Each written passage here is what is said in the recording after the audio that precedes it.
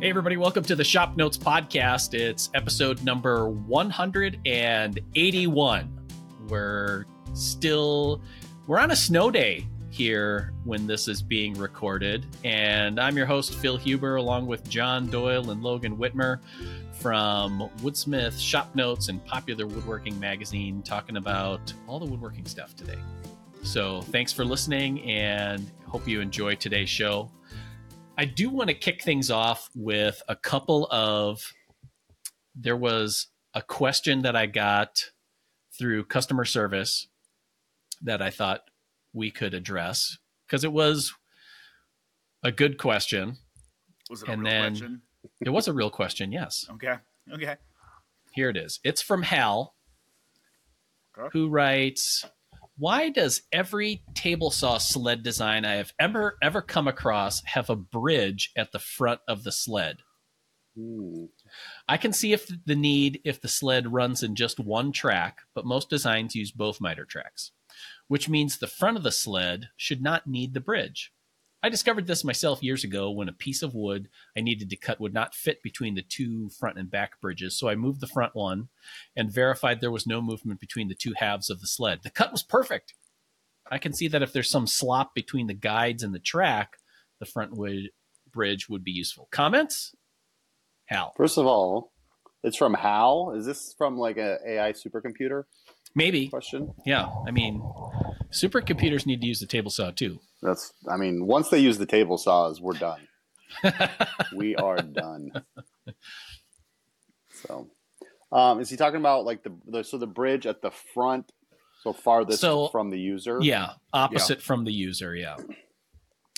The way I'm picturing is this when we put the bridge, like a piece of wood there to hold the saw together once we cut all the way through the base, so it keeps it from flopping and pinching and. Yeah. That's what I would say the use is for. Yeah. And his counterpoint is that if the sled tracks with two miter bars, then you don't really need that in his view, which, I mean, there's some logic there. You have the back bridge holding the two sides. Do you need a bridge at all? You just have two independently sliding. Yeah. That's how the woodpecker's sleds are. There's a landing zone that just stays fixed, and then the one other side is the one that moves. Yeah. Although the way John was doing the hand motions there was like the Aerodyne of table saw sleds. I'm just picturing John wearing spandex doing jazzercise now. It's like a rowing machine. Yeah. Now, okay.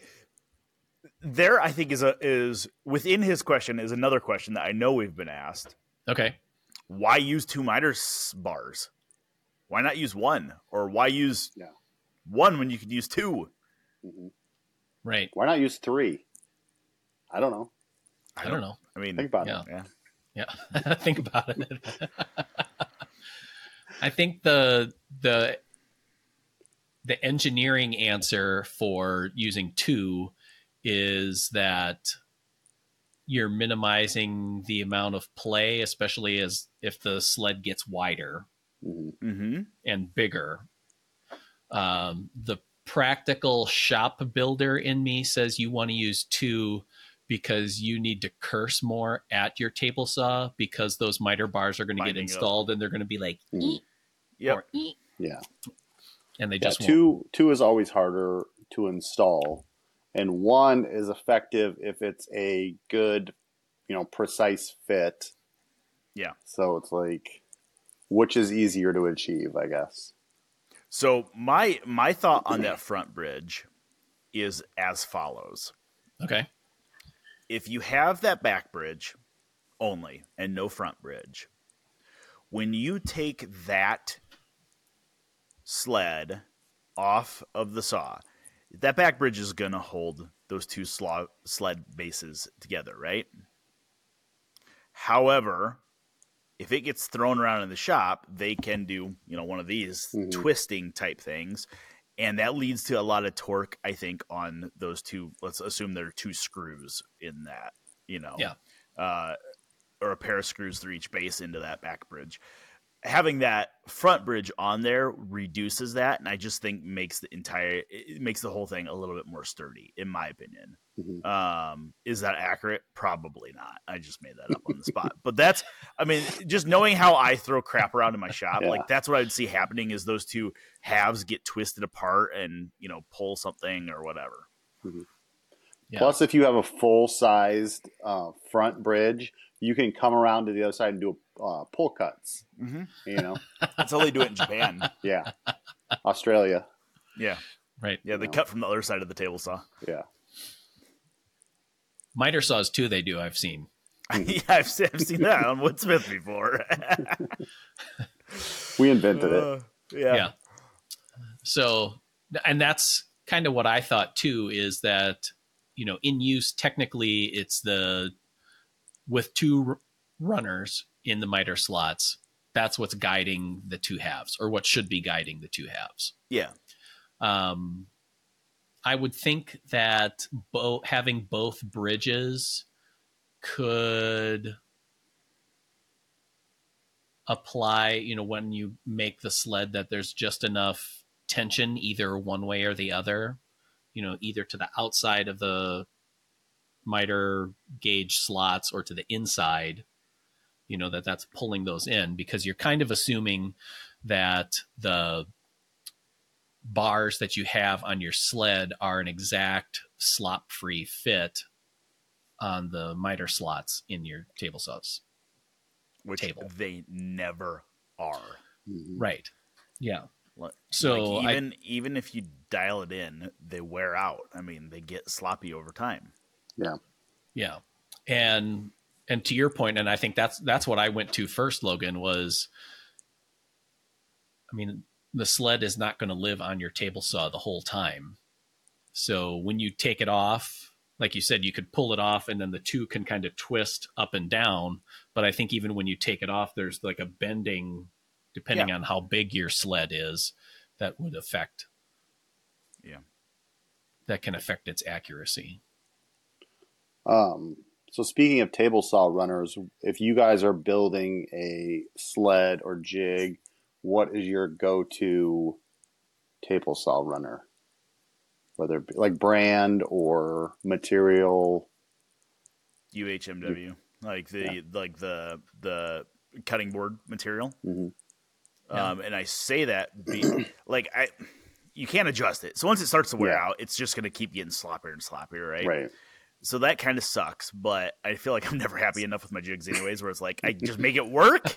Yeah. And then cuss out a little bit and then make a new one. Yeah. Well, yeah. And I have a buddy of mine gave me like a 4 foot by 4 foot sheet of like 3/4 inch thick UHMW. Like he ordered it to make, I don't know, like protectors for his lathe as he was doing pens. And he's like, here, I don't need this anymore. So I have a boatload of it. So that's what I use. Okay. I was going to say we had, I don't remember what project it was, probably a Shop Notes project from 15 years ago. And it sourced, I don't know if it was steel or aluminum runners that had spring-loaded ball bearings in them. So yeah. always but now I can't find that anymore. I don't know if it was like Peachtree or something was sourced, and I haven't been able to find those. So, but that was kind of clever because it's like, because the Craig one is good. It has like the adjustable. Yeah, like set screws that kind of spread the bar. Yeah, and they'll. Yeah. It might wear. You can adjust it or whatever if it wears or whatever. But so those had the spring-loaded ball bearing, so they were always self-adjusting to the track. So well, and I thought about that the other day because I think I was telling you, Phil, I bought one of the Woodpecker's Exact 90 miter gauges because we had one in the shop that's really nice and it works. It works great. I noticed in my saw stop, we had it in our Powermatic, in my saw stop, there's just a little bit of wiggle in it. And I thought it was kind of interesting. I'm thinking, okay, how do I adjust? I thought it was the head, like, because when I got it, I kind of, half-assed put it together at the kitchen counter, like making dinner. So I thought, oh crap, and it tightened something. So I thought maybe the head was loose in relation to the miter bar. But it's not. It's actually I'm looking at it right now. It uses like little plastic springs to kind of do the same thing like the ball bearings did, but they're little like bent plastic springs that kind of hold tightness in the miter slot. But if you, where I noticed the issue, and maybe this is just the function of how I'm using it, like I'm used to, like I like a miter sled where I could put both hands kind of spread out, and push, equally on both halves of the sled. The Exact 90, I noticed the issue popped up when I was pushing on with my left hand on the fence support side, not the miter head side. So if I just put my hand on the miter head and held it there, like one hand in front of the other and pushed it, I didn't have an issue. It's when I was applying torque on the fence that it wanted to kind of rock a little bit. So when I was messing with that, I was like, where have I seen a ball bearing loaded miter bar? And it must have been on one of the shop jigs we have floating around, John, like you said. Yeah, we had one floating around for a while, and don't know why they stopped making it. Yeah. I found that there's I think it's the Craig Mini T-Track that is like exactly 3/4 of an inch wide and makes a serviceable runner for jigs. Because I have that on my bandsaw crosscut sled. And it's one of those things where, you buy the T-Track in 4 foot lengths or something like that. Yeah. And you end up needing like 11 inches of it. And now you have a, chunk left over or whatever. And so that's what I had used for that. But I like your idea of the UHMW. I've done that on a few of them. That's kind of nice. Because that's cool because you can cut it a little fat, so to speak. And then you can either mash it in or go at it with like a shoulder plane. Yeah. And it planes pretty sweetly. Yep. And I actually, I had a friend, I still have him. He's not dead. Which knowing all my friends and they're all old, it's a legitimate concern every time I say that to my wife. One of my buddies runs a tree service, and he asked me to build him a couple of saw scabbards for their bucket truck. So they're like, your little one-handed saws slide in them when you're in the bucket, so you have somewhere to put your chainsaw as you're moving around and stuff. So I went to like Dollar General or Dollar Tree or one of those places that stuff isn't actually $1, but it has dollar in the name. And I bought 20 of these cutting boards, and they couldn't have been bigger than like 8.5 by 11, maybe 10 by 12, something like that. But they were like $1.50 a piece. So I was like, well, I need a couple of them to do, this saw scabbard, because I use them as like they call it welting, to where the teeth hit. But I bought a bunch of them thinking, I'm going to chop these things up for runners. And then my buddy gave me a big old sheet of it. But you could buy it inexpensively, because I think a good miter bar is $20, $25 probably. Yeah. Like a quality one. So, which is it's worthwhile if you're building a jig that you're going to use for a long time, Yeah. I know McMaster-Carr sells both UHMW and Phenolic in 3/4 inch strips. So like you can Phenolic's another good one. Yeah. Because both of those, the UHMW does wear, but it takes a while before you. Yeah. Because that's what my snow shovel is one of those snowplow brands where the blade of it is UHMW. Yep. And you just think to yourself, my driveway is going to grind this into nubbins and it doesn't. It takes it's still in great shape. Yeah. I've done that too. When stuff starts to wear out, I use that nylon drawer runner tape. Sometimes. Yeah. Stick a little bit on there, and that glides pretty well and shim stuff out. I have a roll of. It's not nylon. It's like graphite tape or something. We used to use it at the print shop on our folder gluer. You'd wrap it around rollers and stuff, or plows for doing pocket folders and stuff, and it would keep scratching down. And I one day I was messing with it, And I'm like, man, this stuff is really nice. I bet you I could like jack a roll of this and use it for like drawer slides and stuff. And I did. It's really expensive. It's like $85 a roll, but it's so nice. And yeah, sounds free to me. Yeah. Well, it was. The print shop's closed now. Is it a coincidence? I don't know. I don't know. But, yeah. All right, move in, boys. We got a confession. But I've used that on the bottom of sleds before, to not only to tighten up a bar, but like to make them slide a little bit easier on the table saw. Right. And they work pretty well. Yeah. We had a tip a number of years ago where somebody used a strip of the duct sealing aluminum foil tape. Oh yeah. Mm-hmm. That you can, because that's real thin. Yeah. It's super sticky. So you're going to have to find your center before you start applying that, because once it sticks to itself, you're sort of done. But being thin and aluminum like that, like, it makes a really nice, smooth sliding surface. Yeah. Once it's on. Yeah. I've seen guys use that stuff as shim tape as well.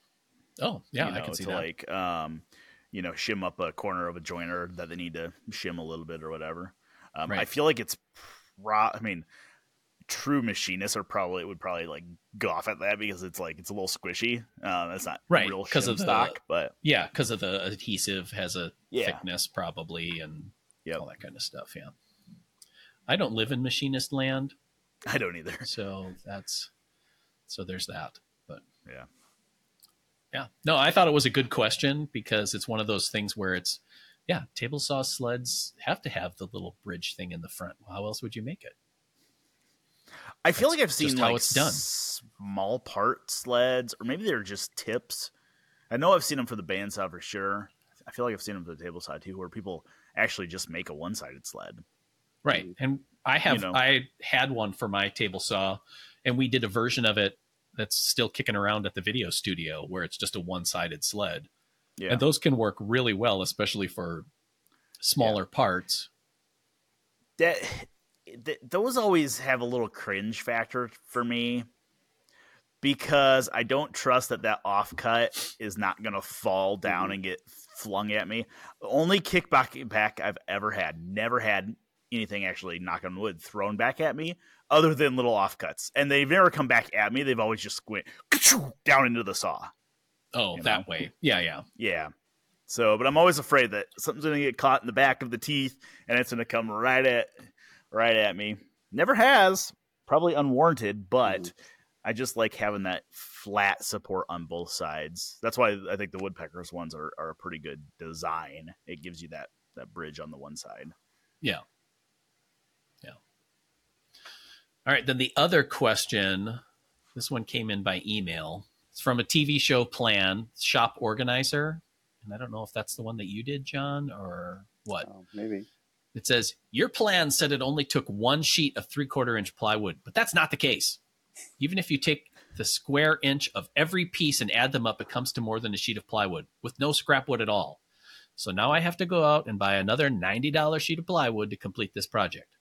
Oh, and by the way, there is not a plywood cutout layout. Could that be because it won't fit on one sheet of plywood? Love the show, but won't be building anything off of it again. Thanks. Ouch! Maybe we should have. Well, was he using both sides of the plywood? Right. Is that the problem? Yeah.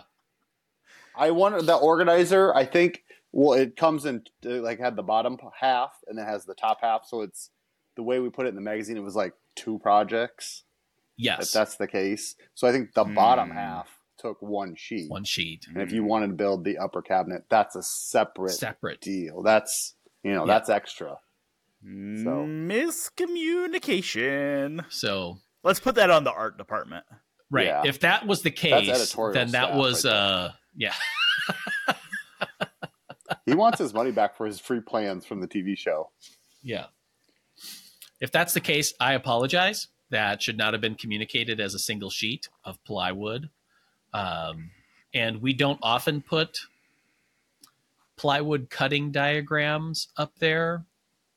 Not anymore. We did used to. There was a time where we used to. Yeah. And it was, I feel like they're of dubious use.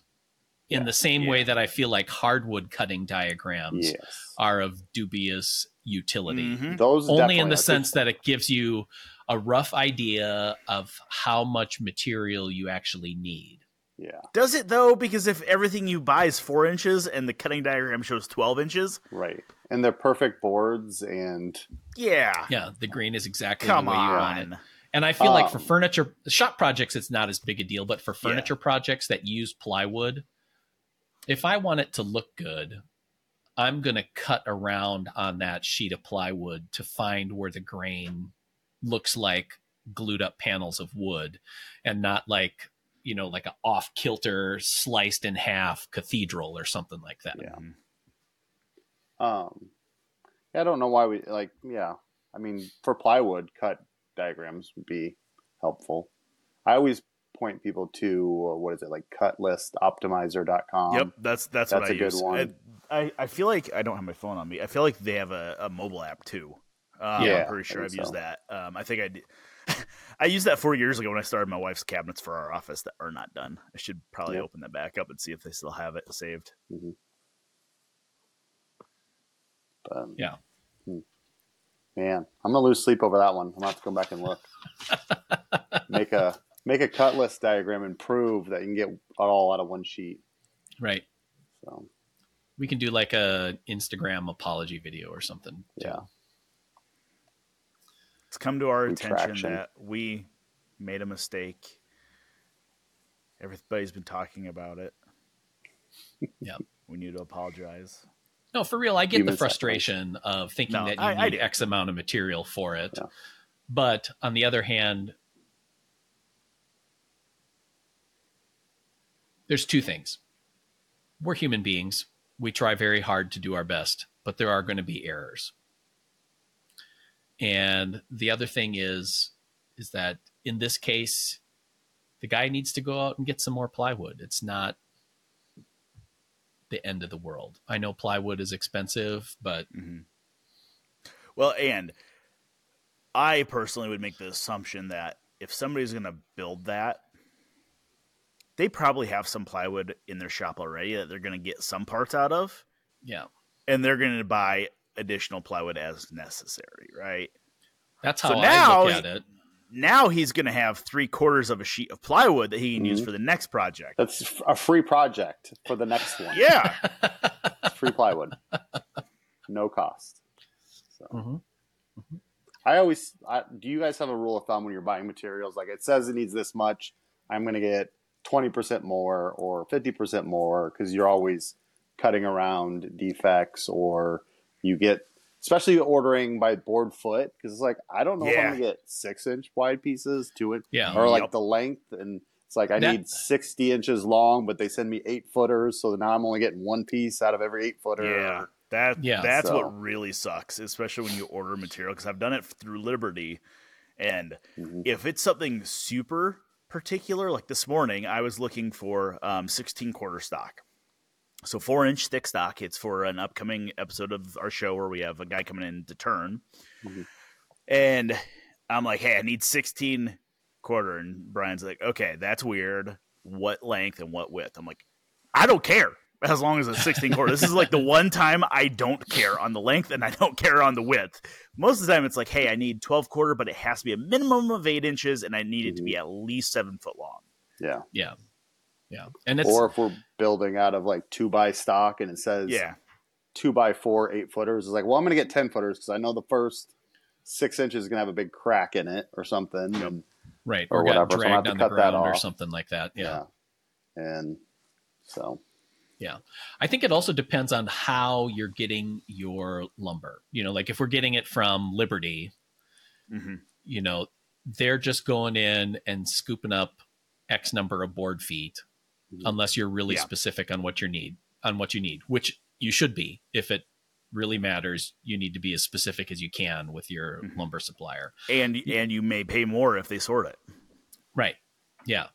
And then the other thing is if you're going to a place like, say, the Woodsmith store, where you can dig through the stacks, or like Menards, even if you're getting boards there, you can kind of sort through. And at that point, I usually go with a piece of chalk and my part list and a tape measure, and I'm kind of orienting my pieces on those boards where it's like, hey, based on the grain of this board, this is where I'm starting with case top, or, you know, this piece has a lot of really straight grain, so that's stiles and rails. So, well, we even did that, Phil, when we were at my place picking out the walnut for that credenza you did. Yeah.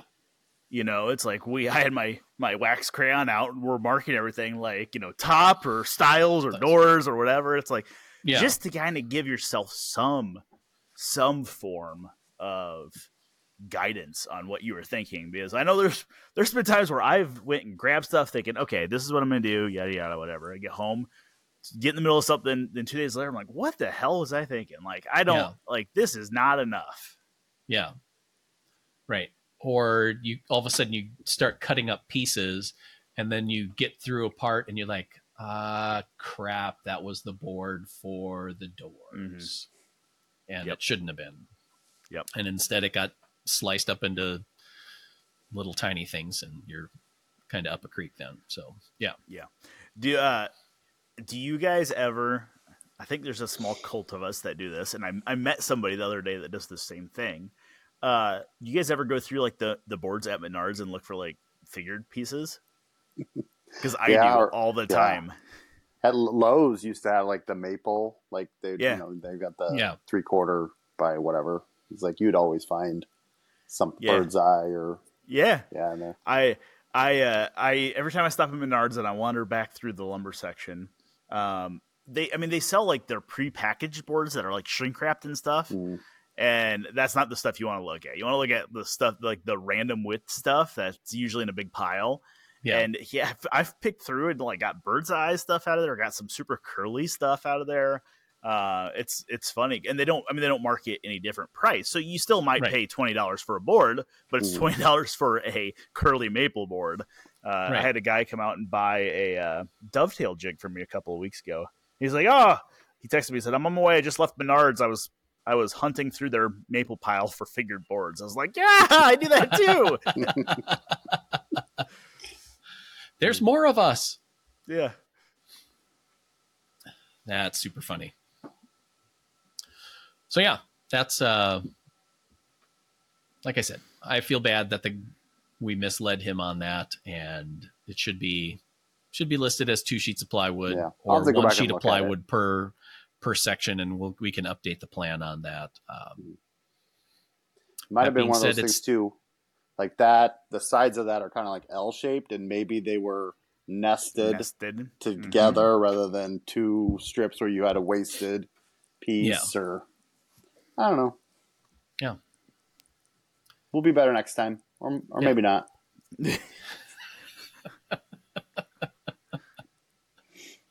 or maybe not. The one thing that I was getting ready to set up for the podcast here, and I'm in my home shop because of the snow day today, and I moved my bench light. I have a big wide LED bench light that I got as a Christmas gift for my wife last year, and I have it mounted to a round plywood disc that has a bench dog in it, so I can kind of stick it wherever I want on my bench.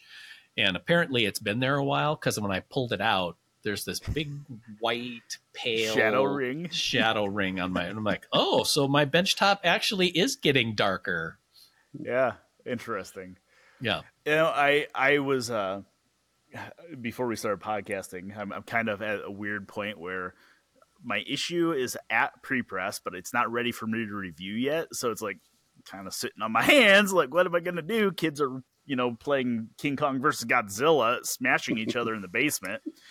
So I'm like, I'm going to go down there and kind of start going through and clean up the old shop and kind of organize stuff. Cause I got stuff in there that I need to sell. I need to, throw away. I need to give away, whatever I need to do with it and stuff. And I found 3 different bench lights, exactly like you're talking about, like the articulating arm ones. Yeah.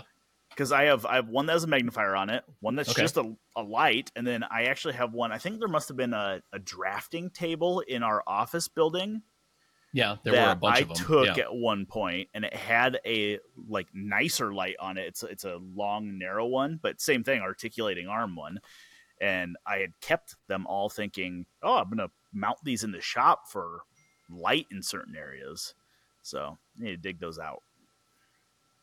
Yeah, no, this one has been really handy for in my shop, and I got the idea for it and put it on my Christmas list because I saw Chris Fitch had one in his CNC room. So it's a wide, I don't know, it's probably like almost 2 feet wide, I think.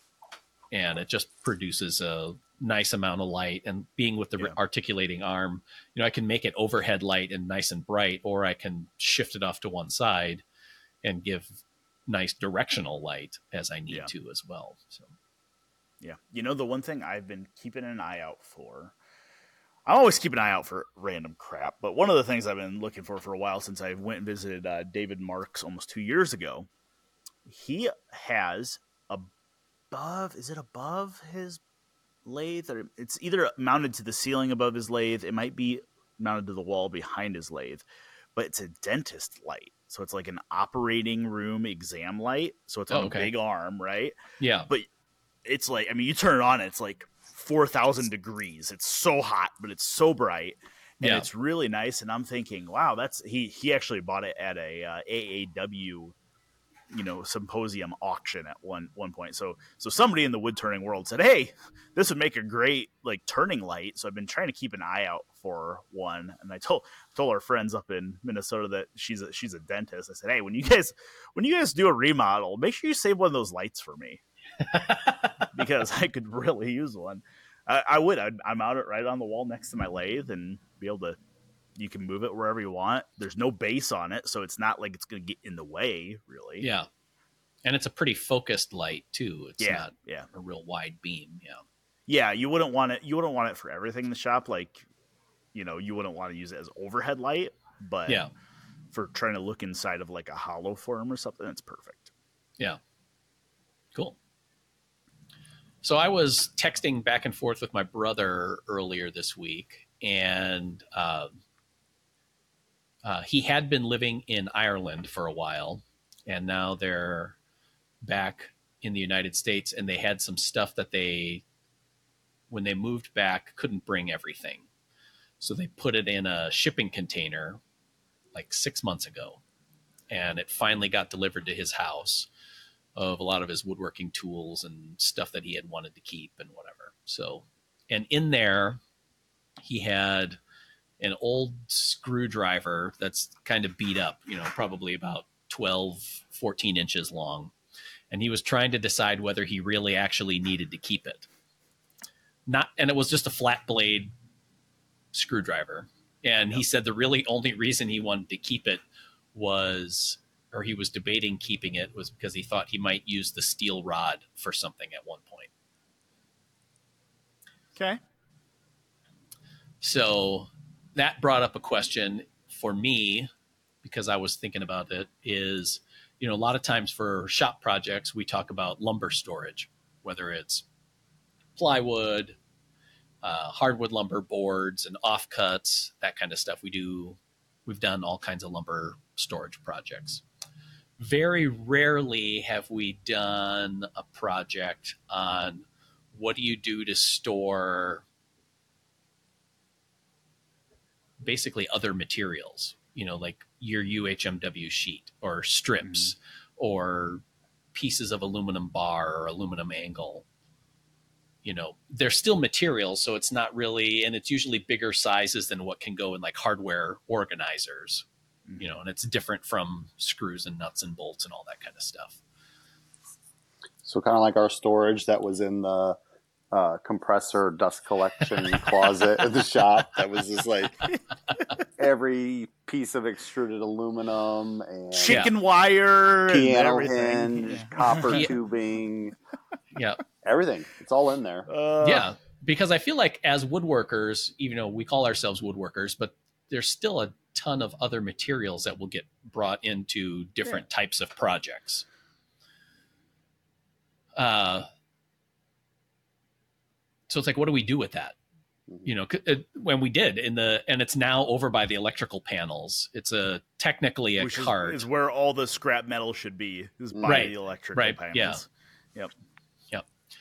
So, pieces of brass, I guess bar stock, but some of them are 2.5 or 3 inches wide. And it's like, yeah, I know. It's like, well, those ones are usually sitting on top of the scrap wood bin. Yeah. Where like all of our turning blanks go. There's like a little cardboard box that is like offcuts of a one tool steel and brass and all that crap.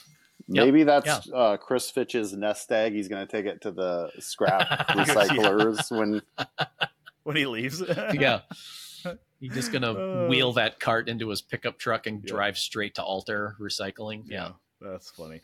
I will tell you, it's funny because this is like exactly what I was doing earlier before we podcasted.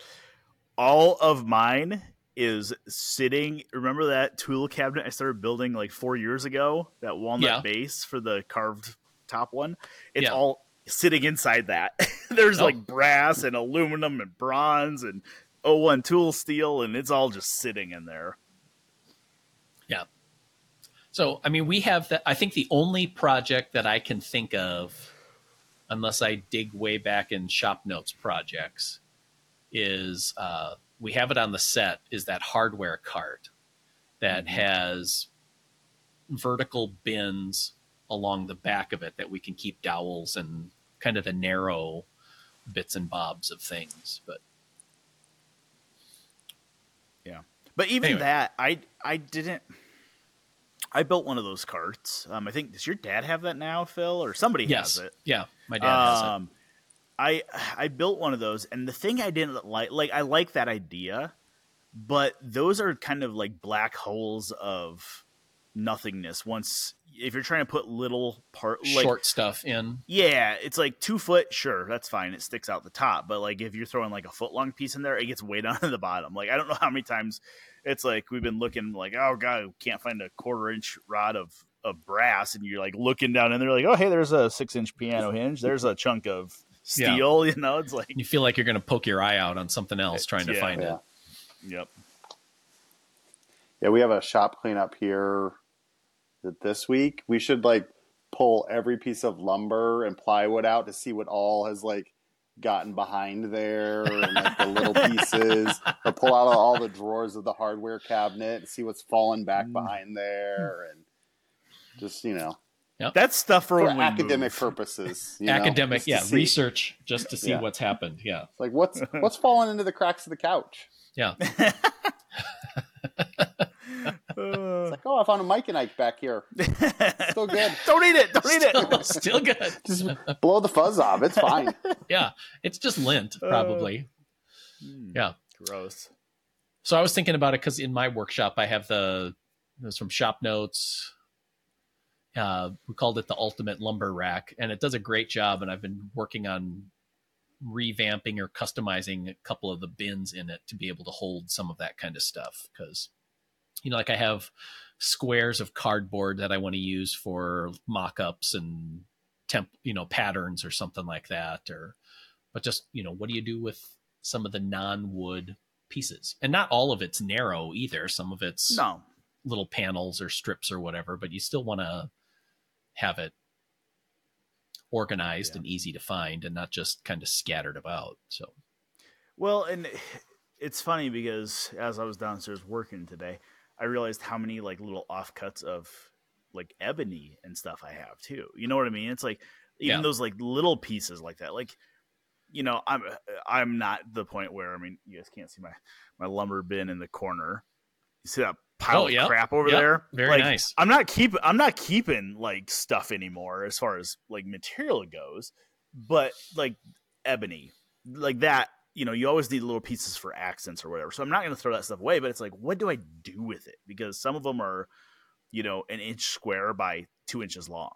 Yeah. It's like, it's a good finial size. That's what I'll use it for. But how do I store that somewhere that it's usable? Right. Do you have like a shoebox that just is labeled as ebony and that's your scraps, or I don't know, or a drawer where you can put like small turning or accent pieces or something. Yeah. mean, and I think the same applies just because of the size and nature of it is, and we've talked about it before, is like patterns and templates. Where do those go? Yeah. Because I see some people where they just kind of pin them along the wall, and then it just looks like, I don't know, just looks kind of weird because it's all these just dangling parts that are just hanging around. So, yeah. So, yeah, there you go. Yeah, I don't know if there's a good way to do that. I would be interested to walk in, and I've walked into them before, but I don't recall. That's different though, because it'd be interesting to walk into like a metalworking shop that does like fabrication and stuff and see what their solution is. Yeah. Like I was thinking, I've been into like Des Moines Iron here and Iowa Steel and stuff and pick stuff up from them, but they're like the lumberyard of the steel world. Right. They're not dealing in little pieces. They're dealing in big stuff. They have offcuts, but those offcuts go into 55-gallon drums and go to the recycler. Or they go into the 55-gallon drums and it gets listed as $1 a pound for people to come in and pick through, Yeah. Yeah. Or like a plastic manufacturer, where they're dealing with sheets and bars and rod stuff as well. So, yeah. All right. If you have any ideas or solutions that you have in your shop, you can send us a photo of it. You can do that to our email address, woodsmith@woodsmith.com. If you have any questions, comments, or smart remarks about today's episode, you can leave them by email or on our YouTube channel, where you can check in on that as well. If you'd like to see how our shop is going at Woodsmith and Shop Notes, you can check in with our weekly shop updates on our YouTube channel. So feel free to subscribe there and get notified when we have new videos going up. It's happening all the time. So this episode happens because of the people who support Shop Notes Magazine by subscribing. If you want to subscribe, Shop Notes is a digital woodworking magazine that's devoted to your workshop and making it an ideal place that's customized and fun to be in. 4 digital issues a year for $20. It's a great price. We also have a book that we gathered all of last year's issues and had it printed. You can find that at shopnotes.com. Thanks for listening, everybody. See you next week. Bye.